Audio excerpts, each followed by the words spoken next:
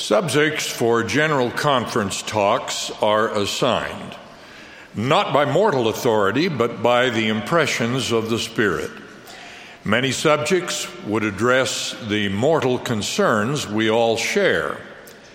But just as Jesus did not teach how to overcome the mortal challenges or political oppression of his day, he usually inspires his modern servants to speak about what we must do to reform our personal lives to prepare us to return to our heavenly home.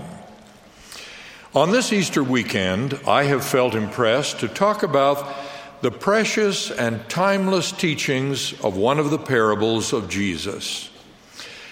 The parable of the sower is one of a small number of parables reported in all three of the synoptic gospels. It is also one of an even smaller group of parables Jesus explained to his disciples. The seed that was sown was the word of the kingdom, the word or the word of God, the teachings of the master and his servants. The different soils on which the seeds fell represent different ways in which mortals receive and follow these teachings. Thus, the seed that fell by the wayside have not reached mortal soil where they might possibly grow. They are like teachings that fall upon a heart hardened or unprepared. I will say nothing more of these. My message concerns those of us who have committed to be followers of Christ. What do we do with the Savior's teachings as we live our lives? The parable of the sower warns us of circumstances and attitudes that can keep anyone who has received the seed of the gospel message from bringing forth a goodly harvest. Some seed, quote, fell on stony ground, where it had not much earth, and immediately it sprang up, because it had no depth of earth. But when the sun was up, it was scorched, and because it had no root, it withered away. End of quote. Jesus explained that this describes those who, quote, when they have heard the word, immediately receive it with gladness, but because they have no root in themselves, when affliction or persecution ariseth for the word's sake, immediately they are offended. End of quote. What causes hearers to have no root in themselves? This is the circumstance of new members who are merely converted to the missionaries or to the many attractive characteristics of the church or to the many great fruits of church membership. Not being rooted in the word, when opposition arises, they can be scorched and wither away. But even those raised in the church, long-term members, can slip into a condition where they have no root in themselves. I've known some of these. Members without firm and lasting conversion to the gospel of Jesus Christ. If we are not rooted in the teachings of the gospel and regular in its practices, any one of us can develop a stony heart, which is stony ground for spiritual seeds. Spiritual food is necessary for spiritual survival, especially in a world that is moving away from belief in God and the absolutes of right and wrong.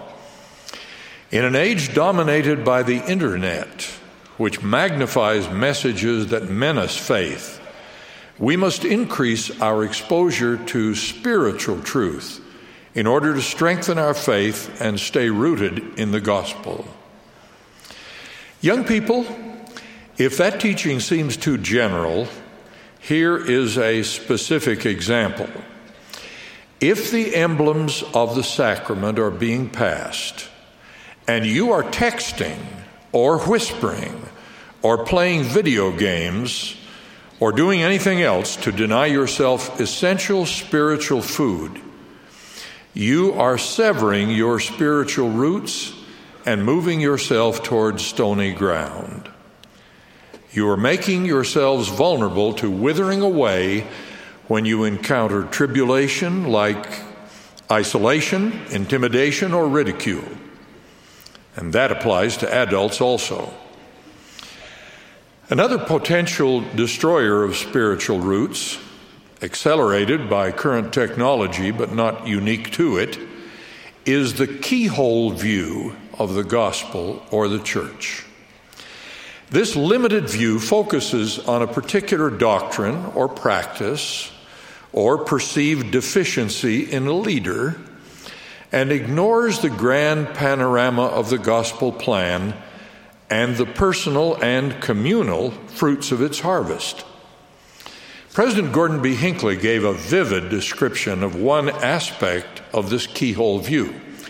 He told a BYU audience about political commentators, quote, aflame with indignation, unquote, at a then recent news event. With studied art, they poured out the sour vinegar of invective and anger.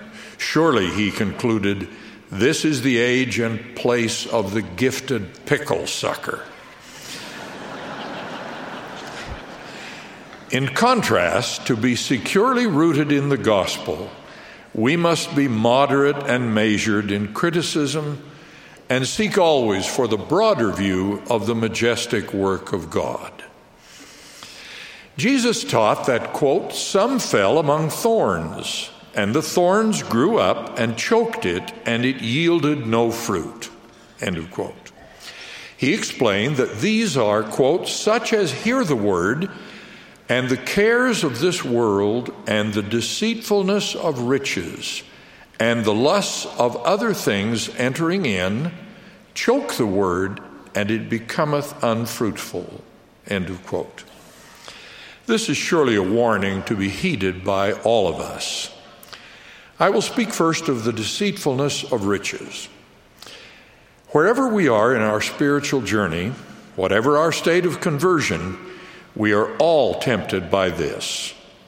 When attitudes or priorities are fixed on the acquisition, use, or possession of property, we call that materialism. So much has been said and written about materialism that little needs to be added here. Those who believe in what has been called the theology of prosperity are suffering from the deceitfulness of riches. The possession of wealth or significant income is not a mark of heavenly favor, and their absence is not evidence of heavenly disfavor. When Jesus told a faithful follower that he could inherit eternal life if he would only give all that he had to the poor, he was not identifying an evil in the possession of riches, but an evil in that follower's attitude toward them. As we are all aware, Jesus praised the Good Samaritan who used the same coinage to serve his fellow man that Judas used to betray him.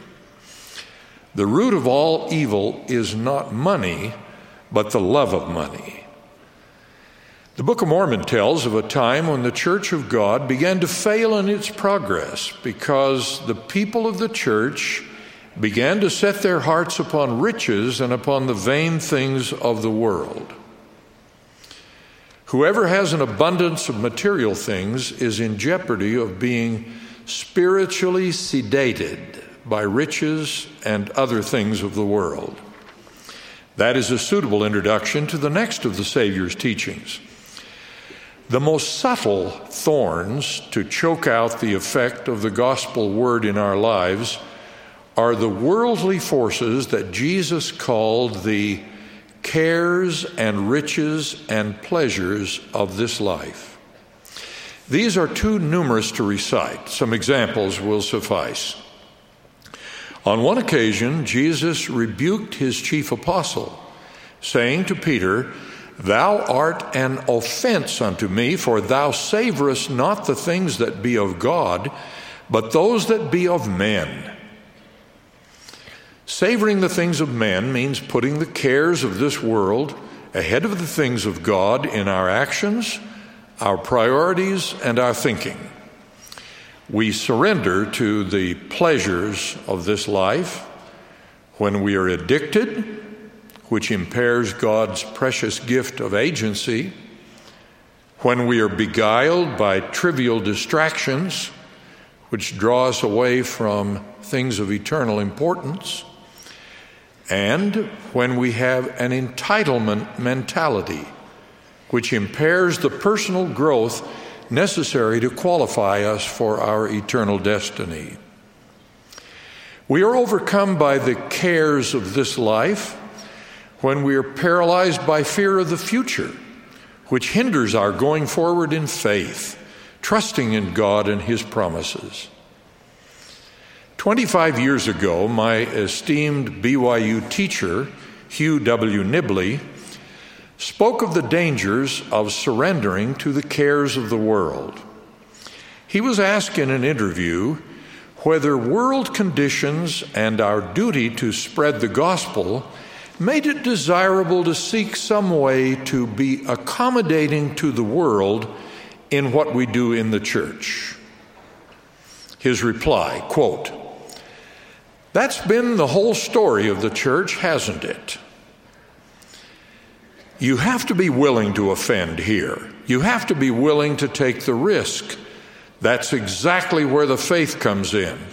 Our commitment is supposed to be a test. It's supposed to be hard. It's supposed to be impractical in the terms of this world." End of quote. This gospel priority was affirmed on the BYU campus just a few months ago by an esteemed Catholic leader, Charles J. Chaput, the Archbishop of Philadelphia.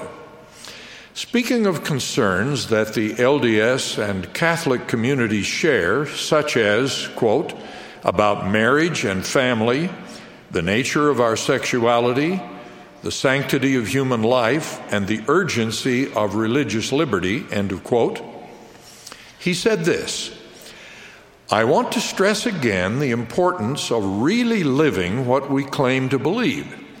That needs to be a priority, not just in our personal and family lives, but in our church, our political choices, our business dealings, our treatment of the poor. In other words, in everything we do." Here's why that's important, he continued. Learn from the Catholic experience. We Catholics believe that our vocation is to be a leaven in society. But there's a fine line between being leaven in society and being digested by society. End of quote. The Savior's warning against having the cares of this world choke out the Word of God in our lives surely challenge us to keep our priorities fixed, our hearts set on the commandments of God and the leadership of His church. The Savior's examples could cause us to think of this parable as the parable of the soils. The suitability of the soil depends upon the heart of each one of us who is exposed to the gospel seed. In susceptibility to spiritual things, some hearts are hardened and unprepared.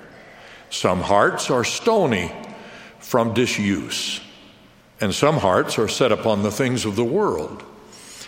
The parable of the sower ended with the Savior's description of the seed that, quote, fell into good ground and brought forth fruit, unquote, in various measures. How can we prepare ourselves to be that good ground and to have that good harvest? Jesus explained that, quote, the good ground are they which in an honest and good heart, having heard the word, keep it and bring forth fruit with patience, end of quote. We have the seed of the gospel word. It is up to each of us to set the priorities and to do the things that make our soil good and our harvest plentiful. We must seek to be firmly rooted and converted to the gospel of Jesus Christ. We achieve this conversion by prayer, by scripture reading, by serving, and by regularly partaking of the sacrament, to always have his Spirit to be with us.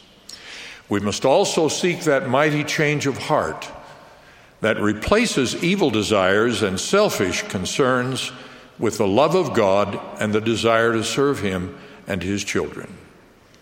I testify of the truth of these things, and I testify of our Savior Jesus Christ, whose teachings point the way and whose atonement makes it all possible.